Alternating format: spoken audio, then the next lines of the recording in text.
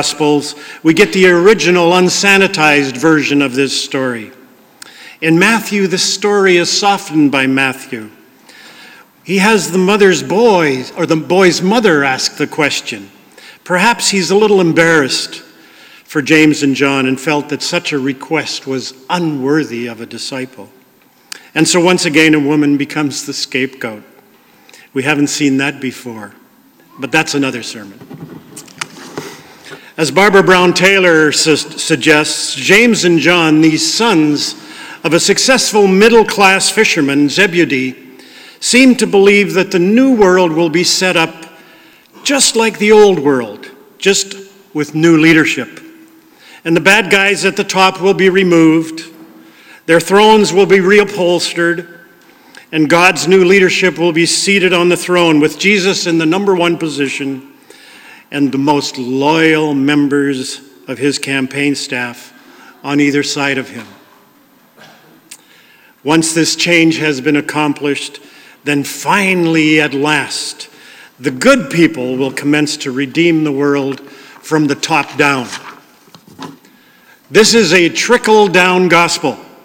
And as Will Willimon says, it's feeding the horse so the birds can eat.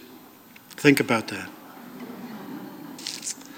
And one more time, Jesus tries to tell them and us, it doesn't work that way. He's been trying to get this across to them for quite a while now, and if you read some of the previous chapters to our text, you'll see stories of a rich young ruler who wants to take his riches with him, but also wants to be part of the kingdom. You see some disciples who try to chase away the children, keep them away from Jesus. They make too much noise in the sanctuary. They run around, and they disturb my worship. They should be seen and not heard like I was when I was a kid. And yet Jesus welcomes the noise and says, this is what the kingdom is like. It's alive with life. It makes us smile. Everything and everyone belongs. But the disciples, perhaps like us, tend to ask, what's in it for me? Who is the greatest? When does it get better? I want my comfort. I want some predictability. And Jesus suggests to us that these are the wrong questions. He is tempted by those questions in the Garden of Gethsemane. But over and over again, he arises to that place in God where he understands that these are not the questions we should ask. Instead, in the next chapter, next week's gospel passage, in a very chaotic scene, Jesus asks a hysterical blind man and us, what would you like me to do for you? The new world is not remotely like the old one. It turns the old one upside down. The real leaders are not the powerful ones enjoying themselves at the head of the table. They are the quiet ones, slipping in and out among the guests, refilling wine glasses, laying down clean silverware for the next course. The great ones are not the dignitaries to the left and right of the ruler. They are the servants who are stirring the pots in the kitchen, checking the ovens, stoking the fires so that the food and the space is neither too hot nor too cold for the honored guests who have walked off the streets of life. We were reminded of this at our clergy conference this week. Our speaker reminded us that God calls us as priests because he doesn't trust us to be lay people. We're often too impatient, and some of our key lay people think that is absolutely hysterical. We're too involved with ourselves, we're too entitled, we're too sure that we have all the answers for everyone else.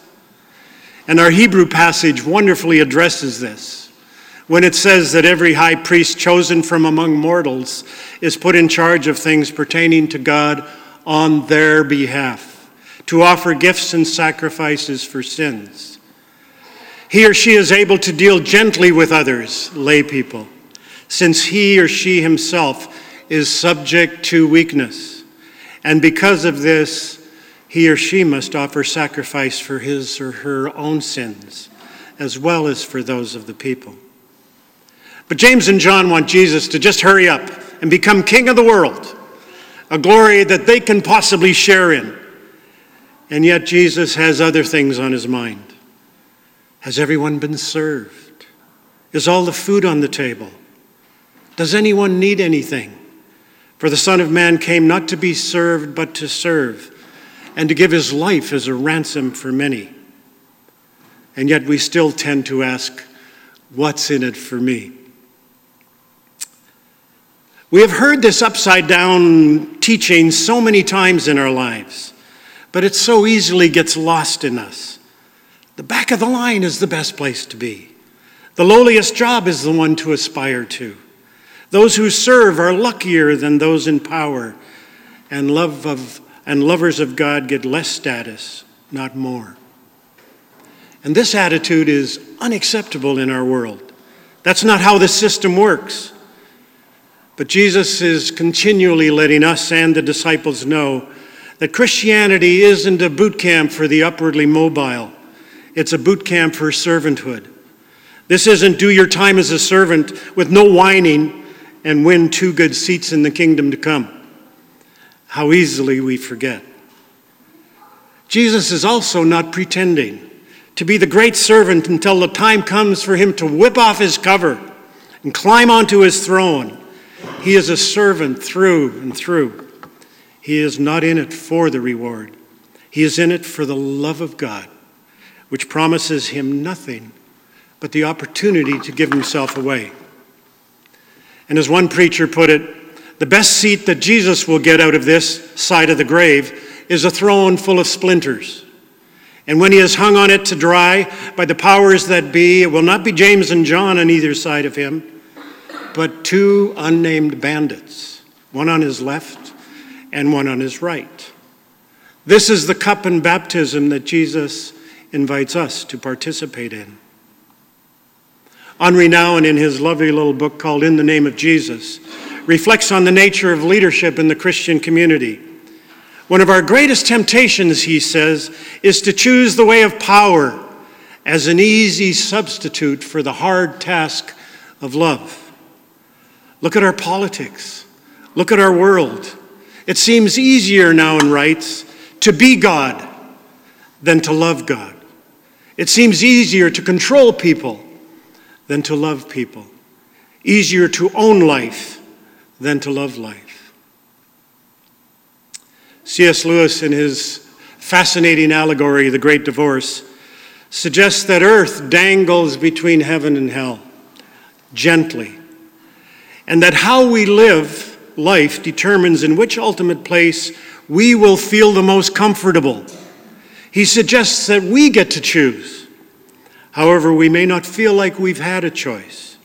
We will likely experience our choice as God's judgment or God's reward. And he suggests that it's either our despair or our pride that keep us from heaven. Pride will make it difficult to give something up. Despair will make us feel unworthy. And both are a refusal of grace. Both will make it seem like God is doing this to us. However, if we live a life of servanthood, we will choose beyond the limits of our temptation of pride or despair. In the Lucan story of the rich young ruler and Lazarus, here we have this rich man who has been wining and dining himself and his friends and living the high life, totally oblivious to this poor, starving servant sitting right outside the fence of his home. And now, in his experience of hell, he somehow has a glimpse into the heavens. He can see it. He can see that there's a possibility there of something parching his torment. And yet he still doesn't get it. He sees Lazarus in the bosom of Abraham and says, "What gives with that? That should be me. Send this Lazarus guy down with some water. He's still my servant." And this prideful guilt and shame keeps him from entering the glory that he can see. C.S. Lewis's vision of hell, very different than the hell and fire brimstone that I know some of you, including Verena, got, and so did I as a child. He says hell is a place where you get everything you want. All you have to do is imagine it, and it's there. Except what you don't get is any connection with other people. And so you have this gorgeous mansion, and you're whining and dining yourself, and you have everything you want, but you got a neighbor that's bugging you. And so you just imagine a new one, and it appears, and you never make a connection with anyone. And that the ultimate reality of hell is boredom. And in his allegory, he says this bored gentleman realized there's a bus trip that goes up to heaven. Let's check that out. I haven't been on a trip for a while. And so he goes. And as he walks into the heavenly kingdom, he realizes that the grass hurts his feet. That everything in heaven has so much substance that if you don't have substance, it will be an uncomfortable place for you. It will hurt you. There's another man on the bus that has a lizard on his shoulder. And the shoulder is the lizard is his symbol of his addiction to sexuality. And he comes into this place and he realizes that if he gets rid of the lizard, he can stay. But he can't let go of the lizard, and he gets back on the bus. Another man meets a business partner of his in this glorious kingdom that attracts him and scares the heck out of him because it's so substantial. And he says, "You're here?" And he remembers that this was a business partner who screwed him on earth. And he says, "If you're here, to hell with this." And he gets back on the bus. Madeleine d'Angle calls this form of servanthood that Jesus is talking about daring to disturb the universe. Servanthood is daring to disturb the universe. Is this not what it means to reflect a new way of living? So let us seek to go on disturbing the universe, even if no one important notices. Feel the divine pleasure of giving to receive. Receive freely. For God is with you in the trenches of life, telling you constantly that you are loved. And the good news is that while we're there in the trenches, we too are able to tell others in the trenches that they too are loved. Amen.